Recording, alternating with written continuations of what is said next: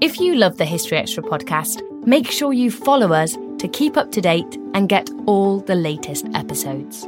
Thanks for your support, and I do hope you enjoy this episode. This episode is brought to you by Indeed. We're driven by the search for better, but when it comes to hiring, the best way to search for a candidate isn't to search at all. Don't search, match with Indeed. Use Indeed for scheduling, screening, and messaging so you can connect with candidates faster. And listeners of this show will get a $75 sponsored job credit to get your jobs more visibility at Indeed.com/HistoryExtra. Just go to Indeed.com/HistoryExtra right now and support our show by saying you heard about Indeed on this podcast. Terms and conditions apply. Need to hire? You need Indeed. When you need mealtime inspiration, it's worth shopping Kroger, where you'll find over 30,000 mouth-watering choices that excite your inner foodie. And no matter what tasty choice you make, you'll enjoy our everyday low prices, plus extra ways to save, like digital coupons worth over $600 each week. You can also save up to $1 off per gallon at the pump with fuel points. More savings and more inspiring flavors make shopping Kroger worth it every time. Kroger, fresh for everyone. Fuel restrictions apply.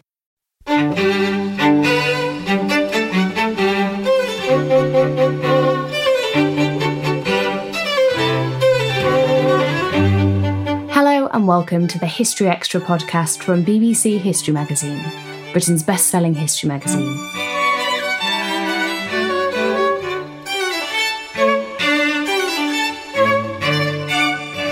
I'm Ellie Cawthorne.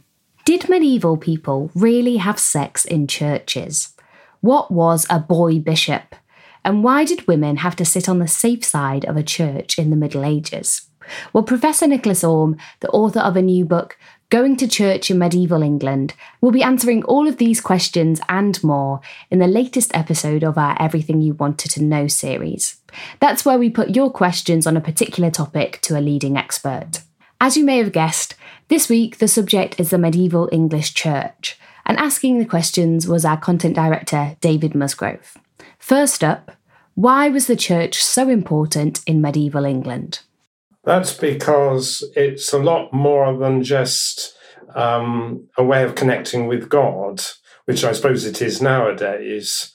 It's a whole belief system, because Christianity undertakes not merely to explain one's relationship with God, but it also sets out to explain history. I mean, a lot of the Bible is history. It's also science. It's also ethics, how you should behave. So whole areas of study that we would now separate off as science or sociology or politics is at that time all within religion. That's one reason why religion is so important.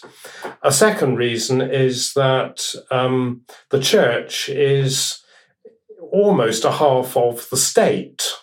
So it does a lot of things which nowadays we would look to the government to do. So it deals with education, it deals with morality, it deals with charity, things like that. And then finally, it's got a social role, which it's lost nowadays, because on a Sunday morning, nowadays, there are lots of different things you can do. But if you imagine yourself back in particularly a rural community in the Middle Ages, and it may be a community that's actually quite scattered, because half of England doesn't have villages. The northern and western parts of England are scattered communities of farms and hamlets. So the church is a wonderful place to meet, and it's also a centre where, if you want to get something going socially, you will do it. So you get companies of the maidens of the parish. These are the girls from 12 to up to marriage, the young men of the parish, the wives of the parish. So church is not just a place to meet people on a Sunday, it's actually a place where you can organise your own social group to do things. So for all these reasons, the church in the past has a a huge importance that it can't possibly have today. And when people talk about somehow the church trying to get back to and recovering some state that it had in the past, that's impossible because society has moved on. The church has to take up a different role nowadays. Thank you. And a second search engine question that a lot of people ask is, what was the medieval church structure? Well, there was a huge structure. And again, I suppose a modern parallel would be something like government, where you think about you think about Downing Street, the cabinet, Parliament, the ministries. You think about local government. You think about all the different agencies that there are. It's all very complicated, but somehow it kind of works together. So in the case of the medieval church, you've got a hierarchy with the Pope at the top, and then archbishops, bishops, archdeacons, parish clergy. And they're all one kind of operation that's ultimately going back down to sundry worship in parish churches.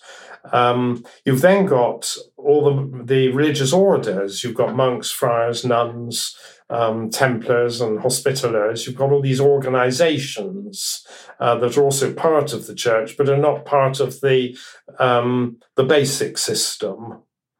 And then you've got a tremendous lay input into the church. And this is, I think, the one thing that we always underestimate about the medieval church, the extent to which it's under lay control. So bishops in England are appointed by the crown, or rather they're chosen by the crown. The crown makes a nomination, the Pope appoints, but the real power lies with the crown. So the bishops are all the king's men. And then at a local level, you've only got to think of the situation of a lord of the manor and the parish church. He is the top dog locally, and everything that goes on in the parish church is going to be subject to his approval, basically. And finally, of course, there is the lay input of ordinary people. If ordinary people don't want to go to church, they don't go.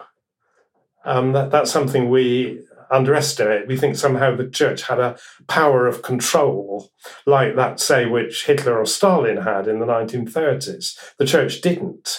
It did have sanctions against people going to church, but like modern law, like making people drive at 30 miles an hour or whatever, it's one thing to have the laws. It's frightful difficulty actually getting people to obey them.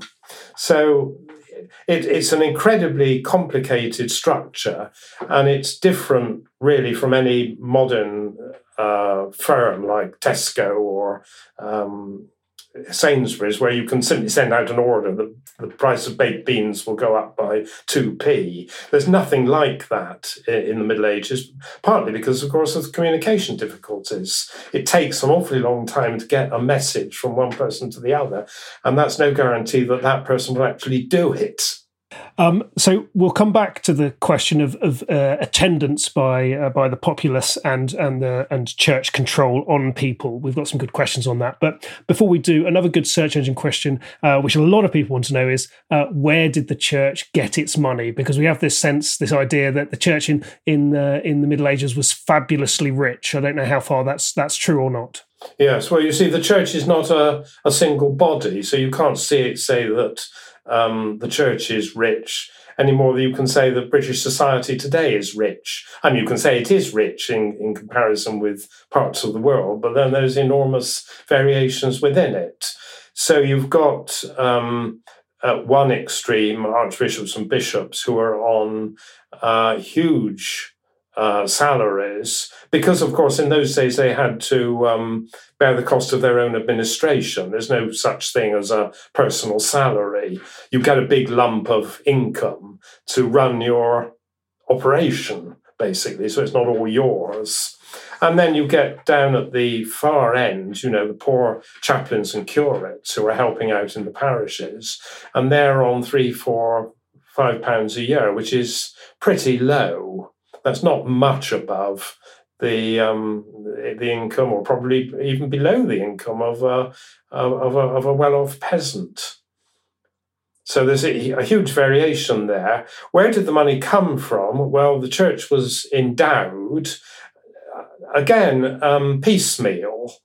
Individual people over centuries gave money to the church in terms of lands, particularly to support monasteries, say, because if monks are secluded from the world, so they can't actually go out and make money, they've got to have resources that actually funnel money or food into them.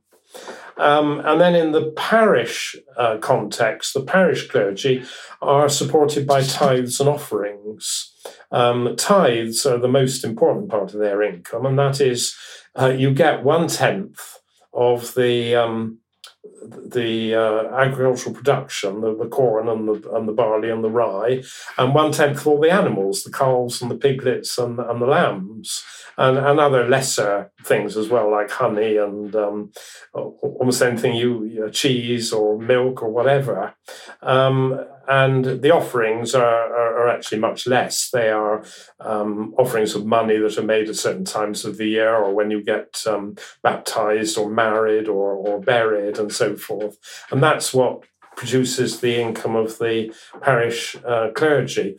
But you've only got to look, if you've ever looked at a map of English parishes, you'll see that it's an extraordinary jigsaw. There are big ones and little ones, and there are town ones and country ones, there are rich ones and poor ones. So just being a parish priest doesn't at all indicate what sort of income you will have. It can go up to, in medieval values, as much as £80 or £100 a year, which probably today would be something like £500,000, or it can go down to this £3 or £4 a year at the other end. Very interesting. So some wild extremes there. Now, look, you've mentioned a couple of times monasteries when we were talking about the medieval church structure, for instance, and that's another search engine question, which is, what was the difference between a church and a monastery in this period? Well, a church is any kind of religious building, and it's sometimes applied to even to small chapels. So a monastery is a church. Basically, there are two sorts of churches. There are churches that are staffed by a single person. That's a parish church, although there may be extra clergy there, but essentially the parish church has its rector or vicar who is in charge of running it. And then you have churches that are staffed by a group of people. So they include monasteries, friaries, nunneries. But you can also have churches that are staffed by a number of parish clergy. And places like Eton College or Winchester College, the Oxford and Cambridge colleges would be examples of that. So basically, there's the church that's run by a single person, and then there's the church that contains a body of people who run it. Now, we've got a question here from Jane Watson on Twitter, and you sort of alluded to this in an earlier answer, but perhaps you could expand a bit. How much did the church influence the lives of ordinary people? Did it affect everything they did on a spiritual basis, or was it more a set of rules to follow, rather like secular laws today? Yes, well, the church has a spiritual influence. It wants you to attend church. It wants you to go to church for the main events of your life, your birth, your marriage, and your death. It wants you to pray. So that's one sort of influence. Nowadays, that's a voluntary influence. You do it or you don't do it as you wish. The difference in the past was that the church had rules which it was to a certain extent able to enforce. So it required attendance on Sundays and major festivals. And it also, as I started out by saying, it has a jurisdiction over people. It can enforce its view of morality on people. There are church courts. And if you engage in extramarital sex, for example, or slander people, or engage in usury, you are summoned before the church court, not the court of the king, to have that matter dealt with. It's only in the 16th century that the crown starts to take an interest in these sorts of spheres, begins to take them over from the church. But up to the reign of Henry VIII and thereabouts, a lot of what we now regard as the sort of discipline of life is actually exercised by the church and not by local government or by the crown courts. Right. Now then, that's the general questions out of the way. Moving on to church buildings themselves. And obviously, England and Britain more generally is full of marvellous medieval churches to go and look at. So people are interested in that. Maddie Hodges on Facebook asks, what is recognisable from medieval churches in modern churches in the UK?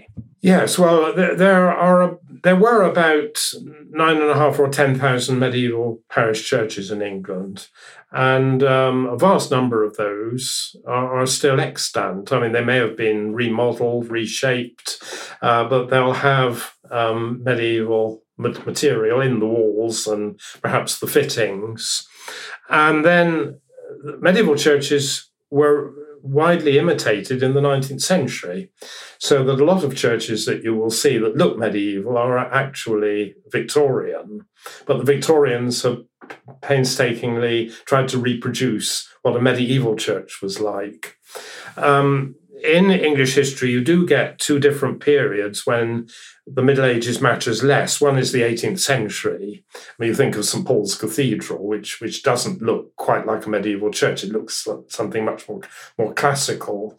And in the present day, again, if you thought of Coventry Cathedral, for example, you're looking at something that is rather different as a building, but they still will always follow the same template, so that basically they're in two different sections. You've got a chancel or a choir, which is where services happen.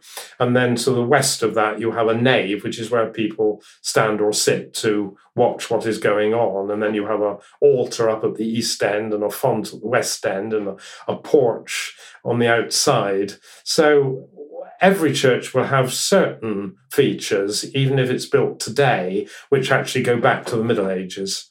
So were they following a sort of a standard template then when they were building them?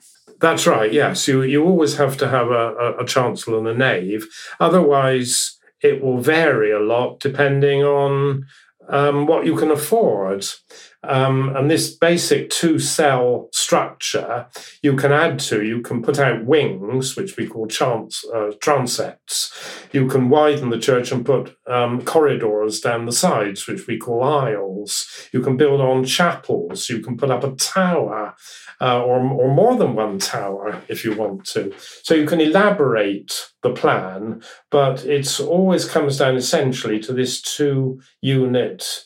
It comes down to these two units of chancel and nave. And if you go into a tiny chapel in the countryside, you will still see the remains of the same thing. You have an area for worship and an area for watching. And trying to drill into Maddie's question a bit more specifically, is there anything that's sort of quintessentially medieval in terms of features in these churches that would enable you to say this is a standout medieval feature? So to enable you to say, well, this isn't a later Victorian edition or anything like that. Well, the Victorians were very good at imitating the Middle Ages, actually. The only thing they tended to differ about was which bit of medieval architecture they should follow. Shall we do it in the 13th century style or the 14th century style or the 15th century style? So, or you get different versions of it. But it will often be quite difficult to distinguish a Victorian church from a medieval church unless you're a bit of an expert. And I remember once showing a primary school around my local church, and the headmaster was amazed when I told him it was built in 1852. He just always assumed it went back to about 1352. Here's a good question that a lot of people ask on search engines, which is, were medieval churches colourful? Well, they were up to a point. So they wanted Christ to have a nice place of worship. So the altar, which is at the east end of the church, will have a hanging of coloured fabric on it. Any other altars will have similar hangings. And the clergy for the major services will appear in very nice vestments. But of course, that depends on what you can afford.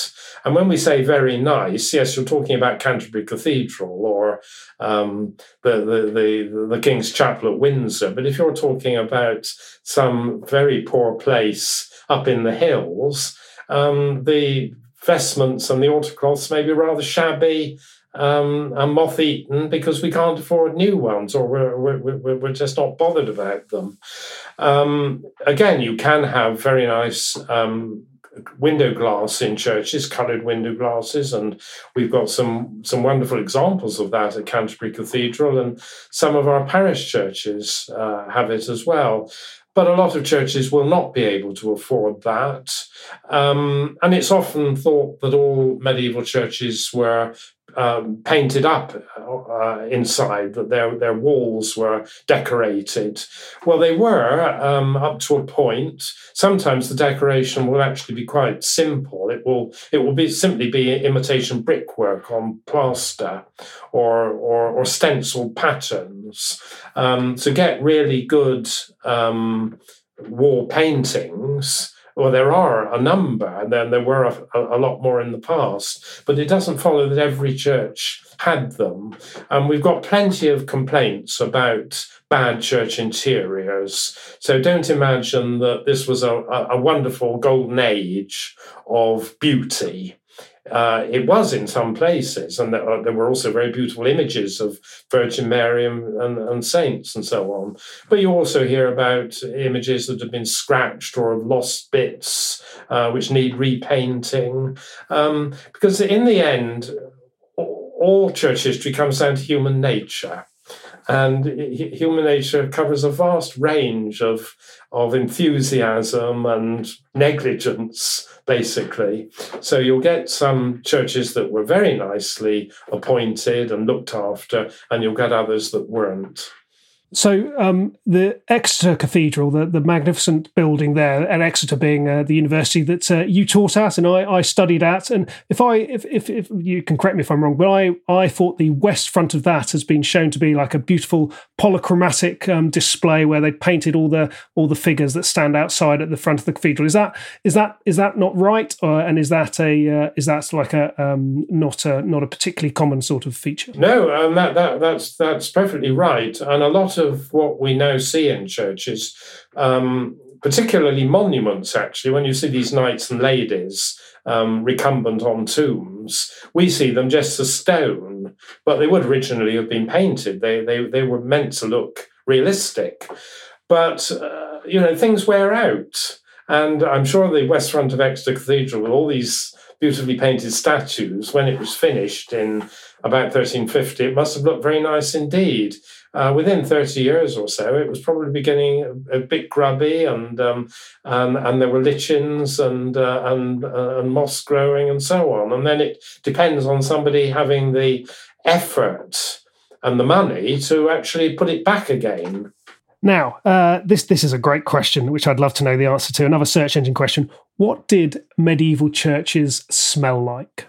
A mixture of damp, candle, smoke and incense. So would it have been quite a heady mix? When you went in, would it have been quite a unique sort of smell, do you think? Well, if you'd just been in after a service, you'd smell the incense. If you went in a couple of days later, you wouldn't to the same extent. I think you would have smelt the damp. And of course, if you'd been in there at a well-attended service, you'd have smelt humanity. Now, I'm just thinking, this is a question which wasn't in the list, but it occurs to me now. We talked about what churches looked like and smelt like. So to complete the sensory experience, what did they sound like? Are you able to answer that? They certainly understood principles of sound, and I think it's been shown that certain churches are designed in order to project sound or not to absorb sound. But the sound that you get, again, it will depend on the church. Wealthy churches with a lot of clergy and choirs will do a lot of elaborate music.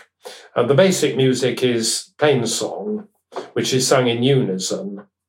The more elaborate music, which comes in particularly in the 15th century, is called polyphony, and that's music in different parts. And you'll get that in the really top-rate churches and cathedrals and royal chapels. In parish churches, the music will be much more basic, and it won't be so well performed. It may be only one priest doing his plain song, and therefore you're in his hands entirely. There's nobody else to help. So again, just as I've said that there's a huge difference in sizes of churches, layout of churches, decoration of churches, music in churches will vary enormously as well. So do you imagine when you go into some of these larger churches, or even smaller parish churches, they all have speaker systems, don't they, going around the pillars and stuff, and they have modern audio systems there, which are there for a reason so that people can hear. Do you think that people would have been able to properly hear services in the past when clearly they didn't have those sorts of facilities? No, they are dependent on the carrying power of the human voice. And in a large church, if you're at the back of the congregation, you're not going to hear so well. One thing that we ought to discuss at some point is that where you sit in church is not where you would like to sit. It's where you ought to sit. And so the leaders of society are up at the East End so they can hear well. And the further back the church you go towards the west, the lower the social rank. So it's the servants and possibly the children who are right at the back and will hear least well. You've also got the interesting point that in the Mass, which is the principal Sunday service, the most solemn part of the Mass is not spoken. This is the prayer of consecration, or the canon as it's known, and it is said by the priest in a very low, inaudible voice because it is so holy. So at that point, the church suddenly becomes silent. It won't be entirely silent because there'll be somehow a movement of from the congregation. There'll be these sort of echoing sounds that you get in concerts. There'll be a few people mumbling prayers and so forth. But medieval worship is not just about sound; it is also about silence. Now, this leads us nicely into our next section, which is about kind of the church experience. You've talked about this one a little bit, and this is a big question. Search engine question: did medieval peasants go to church? Well, did anybody in the Middle Ages go to church? And the answer is yes and no. You are expected to go to church.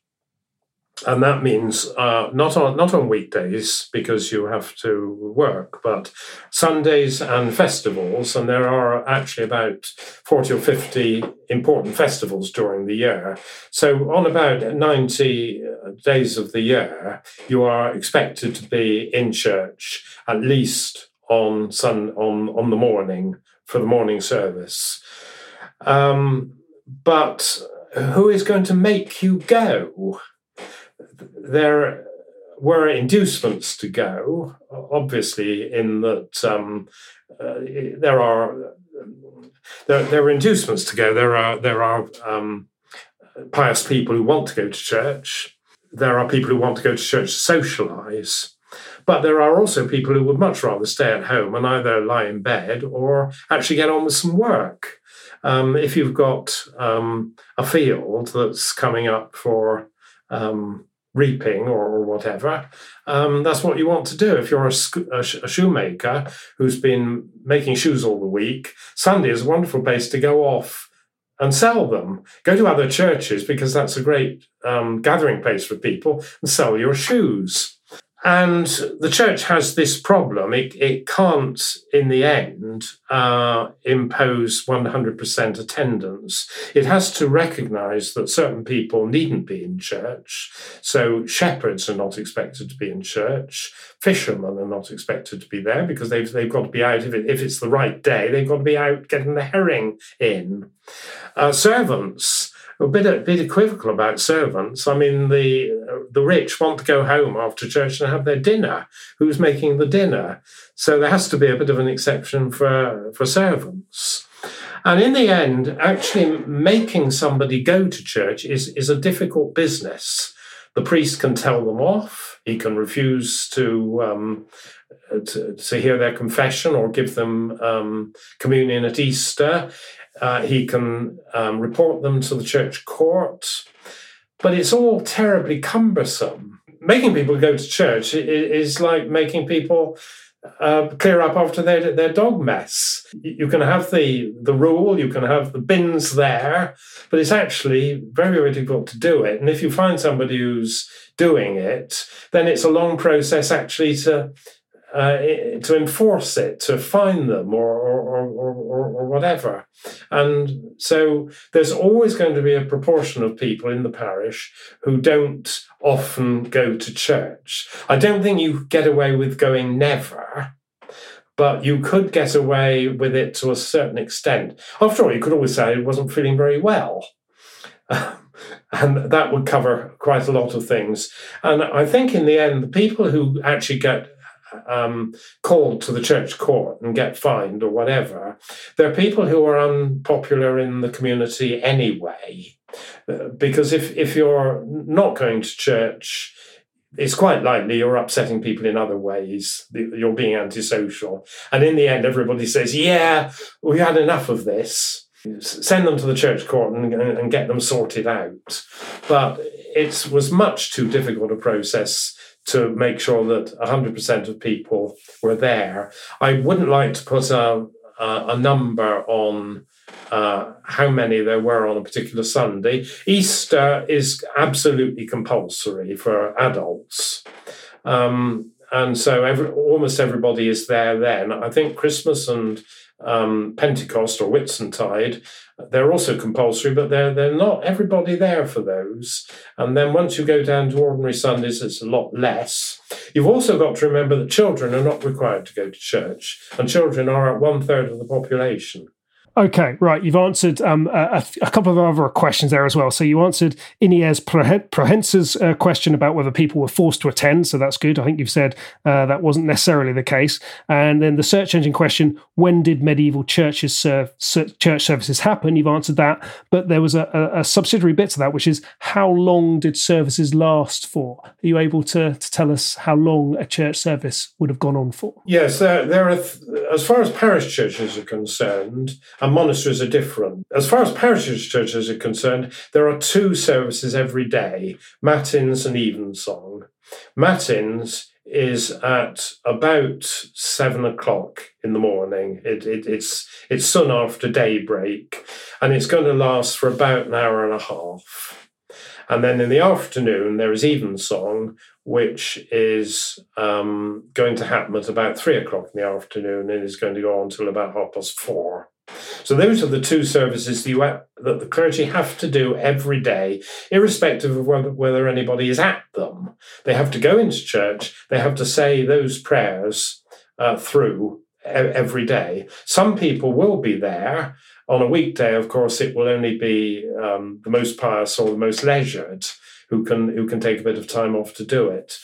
The other service, which you will always have on a Sunday or a festival day, and in many churches you'll have it every day, is Mass. That will happen after Matins, probably about 9, and will last for an hour. So in a normal church, there's about 4 hours of worship happening every day, but you don't necessarily have to go to all of those. On a Sunday, you are recommended to go to all of them, but even pious people, I think, didn't necessarily do that. Still to come on the History Extra podcast. Churches are places for sex, as are churchyards. I mean, they are. You see, going to church is an acceptable way of leaving home. So if you want to meet up with a lover, going to church, particularly on a weekday, is a good way of meeting up. And if you want a very quiet place, a churchyard, particularly at night, it also has its attractions. This episode is brought to you by Indeed. We're driven by the search for better, but when it comes to hiring, the best way to search for a candidate isn't to search at all. Don't search, match with Indeed. Use Indeed for scheduling, screening, and messaging so you can connect with candidates faster. And listeners of this show will get a $75 sponsored job credit to get your jobs more visibility at Indeed.com/HistoryExtra. Just go to Indeed.com/HistoryExtra right now and support our show by saying you heard about Indeed on this podcast. Terms and conditions apply. Need to hire? You need Indeed.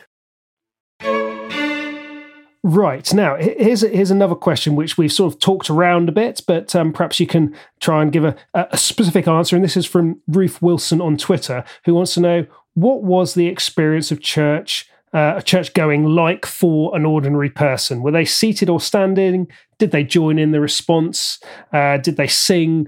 Or did they just listen? So you've talked about this a little bit in terms of where people sat, but can you give us a sense about what it was actually like to be in a medieval church service? Yes. Well, seating, as far as we can see, comes in the 14th and 15th centuries. We don't really know that much about churches, how they were used before 1300, but the likelihood is that there weren't very many seats, except for the nobility and gentry who would be up in the choir or chancel of the church with the clergy. That other people would not have had seats unless they brought their own. You could bring a stool or something to sit on, but that you're probably dealing up to, say, 1350 with a standing congregation or a congregation that kneels at the most important point, which in the Mass is when you consecrate the bread and wine of the Eucharist and the priest holds it up to be venerated, and you are supposed to kneel or at least bow and genuflect when that happens. During the 14th century, it seems that seating becomes more and more common. What is happening is that the upper orders of society have got their seats at the best part of the church, the East End, and the rest of society is wanting to imitate this, and it's gradually going down. So it's, first of all, it'll be the wealthy farmers who want seats. And then, because, as I've already explained, social differentiation is so important, in the end, the parish church authorities are really obliged to put in general seating. You can't have everybody turning up with a seat or putting their own seat in. You've got to actually grade it. So that, as I said, the important are at the front of the church, the less important are at the back of the church. So by the 15th century, it's becoming very common for a church to have what we often see nowadays, a whole rows of pews or forms. And then they will be allocated by the church wardens, who are the lay officers who actually run the parish church. You will be allocated a seat, and that is the seat in which you have to sit. You don't just go and sit in anybody's seat. As to the experience in a service, well, the services are in Latin, and they are said or said and sung in the chancel, which has got a big screen between it and the nave. So the service is quite a long way away from you. You are not expected, as you are in a modern church, to follow the service, to say responses. That's done by the parish clerk. You are expected to watch the service almost like we do when we go to a concert. We're part of the experience. We listen to Beethoven's Fifth Symphony and we're part of the experience, but we're not playing it. And that's what it's like in a medieval church. So the performers are up in the chancel. You're listening and watching. You're being devout. You're spiritually with it. You may have a rosary and you say your basic prayers with your clicking off your beads, or you've got a prayer book with you if you're literate and you're reading that. Not the same book as the clergy are using a different book. So you've got this murmur of voices, subdued murmur of voices that you would have got in the nave alongside the service that is in the chancel. Now, the one thing that people have not previously understood is that there is quite a lot of English in the Latin services. And this has probably always been the case, but it's becoming particularly clear by the 15th century. So there are 3 or 4 points in the service when English is used. At the beginning of the service, everybody is sprinkled with holy water and is treated to an English verse, which encourages them to give their attention to the service. In the middle of the service, you get announcements, you get prayers for the king, for the crops, for individual people. You get a bit of a sermon if you're lucky, and then at the end of the service, you get some more English, and you get given a piece of bread, because you don't receive the communion, bread and wine, at all, except that you get the bread at Easter, not the wine. But on a normal Sunday, when the Mass is over, the priest blesses a loaf of bread, which is provided by each family in the parish in turn, and it's broken up into little bits. And there's some English words to accompany this, and then you get your bit. And that's effectively your communion. So it's not at all like a modern church experience. You are not expected to take part in the words. You're expected to do your own thing.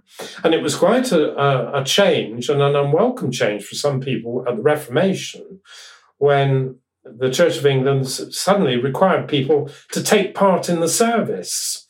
And there's a very amusing thing I came across when Queen Mary became queen in 1553, and we briefly went back to Catholicism. Somebody said, "Hey, this is great. Now when I go to church, I can do my own thing. I don't have to take part in the service." So you've sort of answered this next question as well, and particularly when you're talking about the elements of English vernacular in the services. But a popular search engine query is: did medieval people actually understand what was going on in these church services?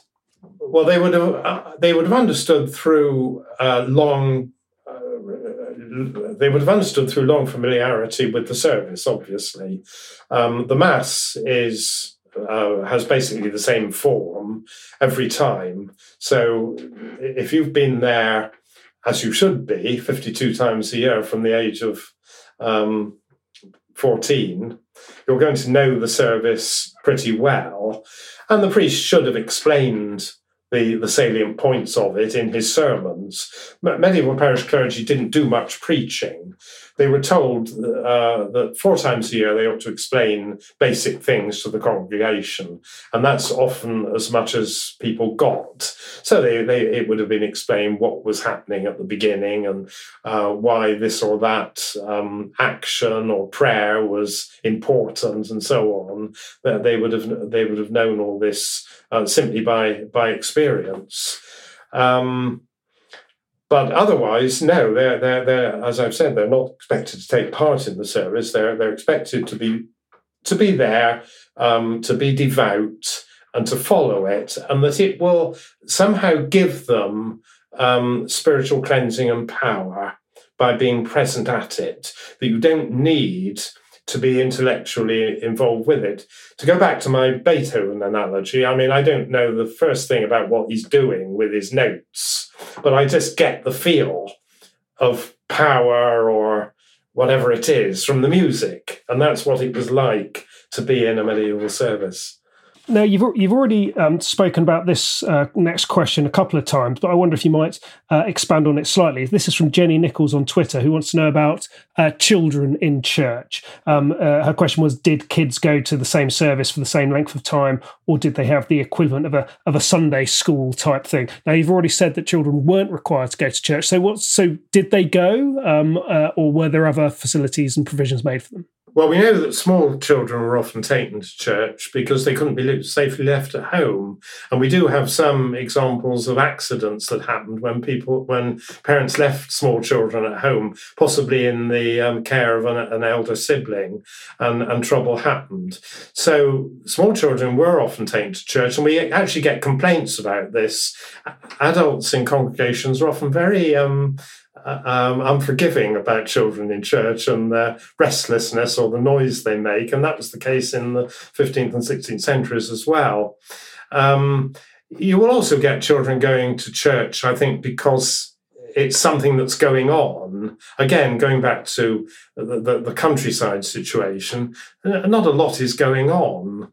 And particularly on a Sunday morning, most people are in church anyway. So there's nothing going on in the smithy or the inn to attract your attention there. So children will turn up, and sometimes they are mischievous. I mean, we've got examples of children being a nuisance in church or coming in and messing around with things.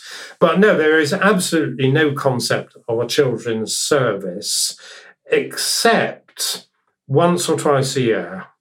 And this is the Boy Bishop service, which happens either on St. Nicholas Day, which is the 6th of December, or on the Holy Innocents' Day, which is the 28th of December, or sometimes on both occasions. And on one or both of those days, you have a boy leading the services in church, and he is dressed up like a bishop with a little bishop's hat or mitre on and a bishop's staff, and he presides over the service, and he gives a blessing, and he has an entourage of other children, probably boys actually rather than girls. Girls get a rather poor look in medieval church services. And then there's a lot of out of church activity. They go round the village or the town begging, essentially, for food and money. And in some places it's quite elaborate. In York, which is our northern Archbishop's Cathedral, the boys there went on horseback out into Yorkshire for as much as a week, and they stayed at monasteries and they stayed at manor houses and they were feasted, and they came back with a considerable amount of money. I mean, 10 or 20 pounds, which they then divided up among themselves. But that's the high end of the thing. The parish boy bishops, I think, would have been lucky if they'd got much more than a few apples or a half pint of ale as they went round the parish. But no, there's nothing like a Sunday school. That begins to come in at the Reformation in 1549. The English Prayer Book of 1549 says that the parish priest must hold a class in church in the afternoons. There was a new thing called the Catechism, which you had to learn, which explained the Lord's Prayer and the Ten Commandments and the Creed, and you had to be word perfect in that. But that's a new thing that comes in, and Sunday schools are even later than that. They're really 18th, 19th centuries. Right, just a couple more. You talked about girls in church not having that much of a role. There's a question here on Google, which is: were men and women separated in church services? This is a very interesting question, and it's actually very hard to answer. And I think sometimes they were and sometimes they weren't. It appears that wealthy people were not separated, because we hear of nobility and gentry, merchants and their wives sitting together. And as I've previously explained, this would be in the eastern part of the church. They'll get into the chancel or choir of the church, or they'll get into side chapels, and they'll be there. The rest of the congregation may well have been separated, but it's probably varied locally. There are certainly examples of churches where they place the women and the men separately. Women usually on the north side of the church, men on the south side. There's a reason for that, which I could go into explaining if necessary. But equally, there are other customs. There is a custom that particular seats shall be tied to particular properties, so that if you live in Willowbrook Farm, as it were, that's the seat that you have to sit in, and then the man and the wife and the children will all sit in that seat. So it's one of these things that obviously varied locally. You'd better explain that point you just mentioned that you could expand on about the north side.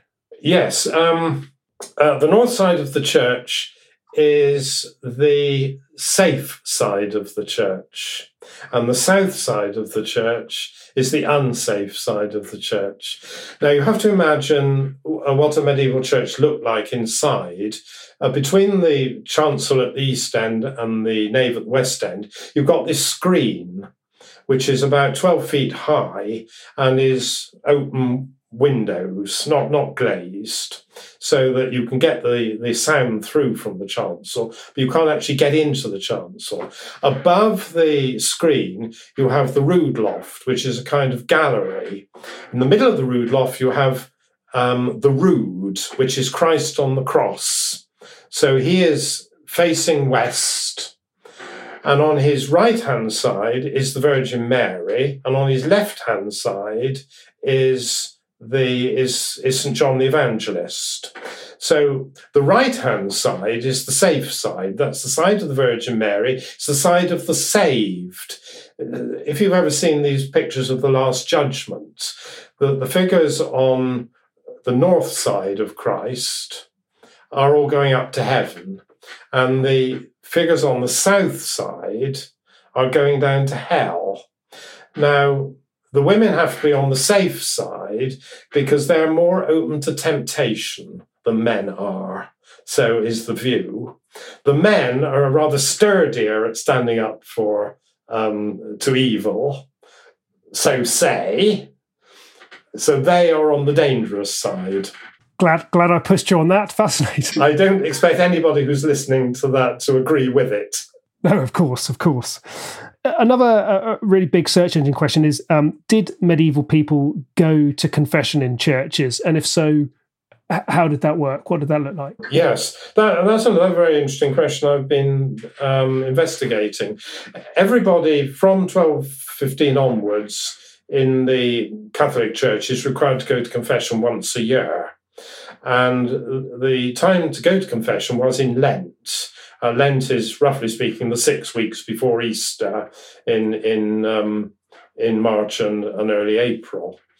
And you have to go to church for confession. You're not confessed in your own home. And it was a considerable burden for the clergy to do this because, as I've explained, they had their morning and afternoon services to do. So they've only got a restricted window of time between 10 and 3 in which to do this. And they've also got to have their dinner, their main meal, in that bit of time as well. And if you've got a parish of average size, you're probably going to have about 250 adults.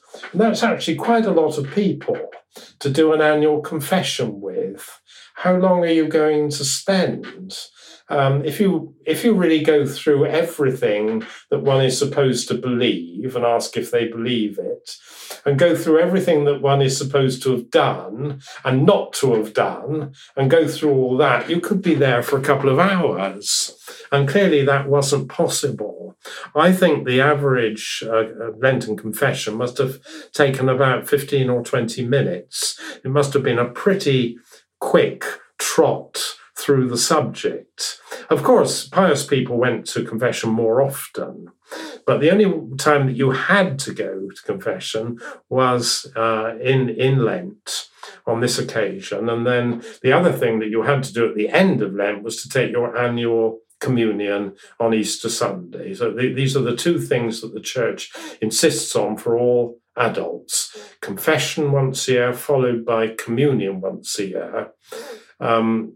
But communion you only got on Easter Sunday. You don't get it any other time of the year normally. And when you get it, you only receive the consecrated bread. So a little wafer, baked wafer of bread, and that's put straight into your mouth, so you can't do anything that you shouldn't do with it. You were then given a drink of unconsecrated wine.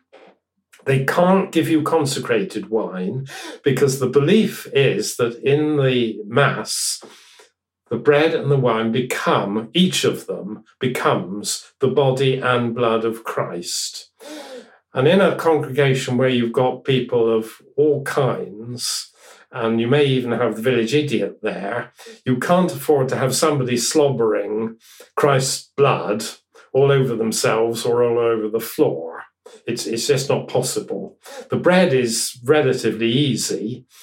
Even then, they have to guard against crumbs. So when you receive the bread, two people hold a towel in front of your chin, and then the wafer is popped in, and that stops any bits of Christ getting on the floor. But the wine is too big a problem, so you're given unconsecrated wine just to wash the wafer down, and that's your Easter communion. And those are the two things that you have to have every year: confession and communion. So, just on the final point on the confession, then, were there confession booths? Are they a feature of churches, or was it? No, confession booths were an invention of the Catholic Church in the 16th century. Medieval people were worried a lot about confession. Remember that the clergy were all celibate, and they were worried about untoward things going on between a priest and a woman, particularly. So confession has to happen in church, in a part of the church that is public. So it's either done in the nave of the church or just inside the screen so that it can be visible. The person who is confessing kneels but doesn't look directly at the priest. The priest is sitting in a chair. He pulls his hood over his head so that he can't be seen particularly. And he's told not to look directly at the person confessing, and then the confession takes place. But they didn't have booths in which to do it until much later. And there are examples of priests trying to seduce women during confession, actually. So it's not a ridiculous idea. It sometimes happened. Come into the vestry and I'll do it there. And then, things began to happen. How do we know about that? Is that recorded in church courts? Yes, some clergy are brought up in church courts for that purpose. And churches are places for sex, as are churchyards. I mean, they are. You see, going to church is an acceptable way of leaving home. So if you want to meet up with a lover, going to church, particularly on a weekday, is a good way of meeting up. And if you want a very quiet place, a churchyard, particularly at night, it also has its attractions. So hang on, I'm gonna have to go. So you said church is a place for sex. So people were going into churches and having sex. How do we know that? Well, there's a delightful book for the education of women that was written by a French knight in about 1380, and it's actually got a warning about having sex in church, and it tells the story of a man and a woman who did so under the altar. And they got stuck together and they couldn't be disentangled until the whole congregation had turned up and prayed for them. So they got, public humiliation. So if somebody is actually putting that in a book for the education of young women, I think we can reasonably expect that it might have happened. Gosh, well, that's unexpected. Right, last one, I think, which is a nice one to finish on, from Anna Walsh on Twitter. And Anna would like to know how widespread atheism was, or non-church attendance. And we talked about church attendance just a little bit now, but I suppose the wider point of atheism versus piety. What can you say about that? How pious were medieval people? Well, atheism and piety, I suppose, are slightly different. I don't think there were many people who would have openly said they did not believe in the existence of a God. There weren't books in circulation that would have said that you could have appealed to. So if you had said it, everybody would have said, well, you're just mistaken or mad, and it would have come up when you next went to confession. But I think there was plenty of popular skepticism around, and I think that's something that historians have tended to underestimate. We haven't actually talked about heresy, but in England did not have much in the way of heresy until the 1380s, when an Oxford scholar called John Wycliffe began actually to challenge, in intellectual terms, a lot of the beliefs and rules of the church. And he attracted followers who became known as the Lollards, who believed that you should read the Bible in English, that you should live a rather puritanical form of life, that you should not engage in what they called superstitions like pilgrimages or the veneration of images and so on. And it's widely recognised that Lollards were a small minority of the population, I think. And so historians have tended to say, OK, everybody else was orthodox. I don't believe that. I believe that there was an awful lot of scepticism about. It must have been very hard to believe a lot of the church's dogmas. For example, the fact that the priest at Mass has consecrated this wafer and this tiny chalice of wine, and they are now the body and blood of Christ. But look, they go on looking like bread and wine. So how can this be? The church is insisting on it. You get into trouble if you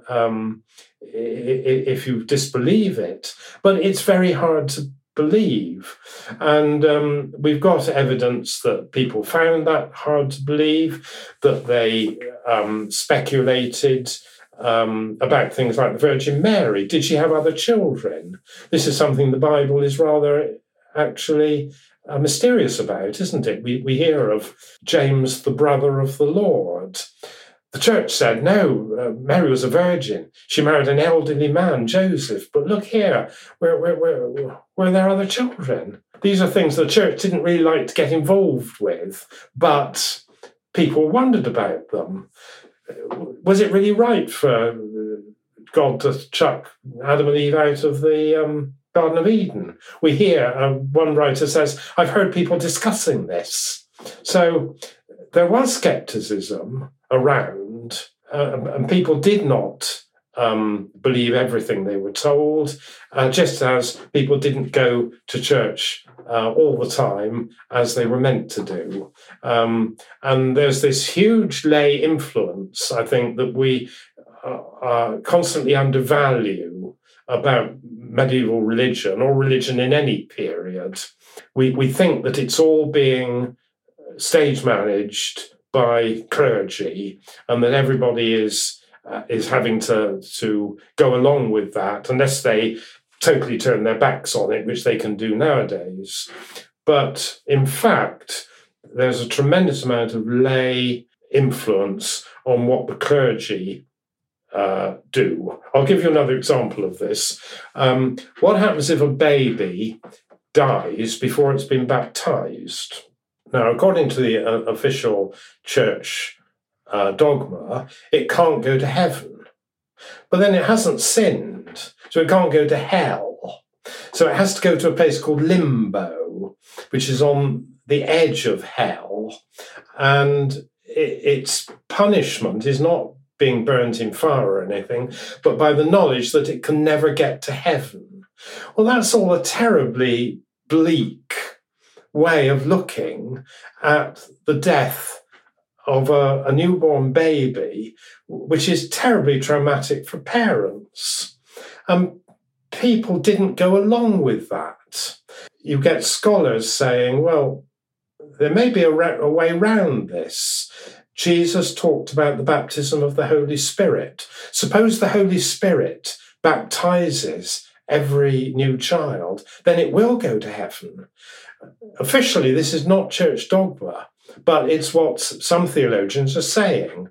And what happens when dad is told by the parish priest, you can't bury your newborn dead baby in the churchyard because it's not baptized? Dad goes along at night with a spade and he puts it in. And we know that happened. Nicholas, this is absolutely fascinating. It feels like we've only really touched the surface of what we could have talked about here, but we've gone through most of the questions that we had in from our audience. Obviously, you've got loads more material in your book, Going to Church in Medieval England. I suppose, just a final point, is there anything that you would like people who aren't experts in the medieval church to know about? Any sort of final things, that any last points that you'd like to make that we should be on top of? Well, my belief is that human nature is unchanging. So the people of the medieval church were us. I mean, clearly they did not know a lot that we know, and they did not have a lot that we have. But when you're trying to make the past very simple, it can't be simple. So people can't be all pious. People can't be all church-going. Churches can't all be neat and clean and well organised. There's always going to be a range because human nature is like that. And what I hope people will do with histories is not only enjoy the difference of the past, because the difference of the past is interesting, how they managed to work in their world, in their very different world, but also to recognise how similar people in the past were to people today. That was Professor Nicholas Orme. His book, Going to Church in Medieval England, will be published by Yale on the 27th of July. As always, you can find a wealth of more material on the medieval world on our website. Just go to historyextra.com/medieval. Thanks for listening. This podcast was produced by Ben Hewitt, Jack Bateman and Brittany Colley. We'll be back tomorrow when Alex von Tunzelmann will be giving her thoughts on the great historical statue debate.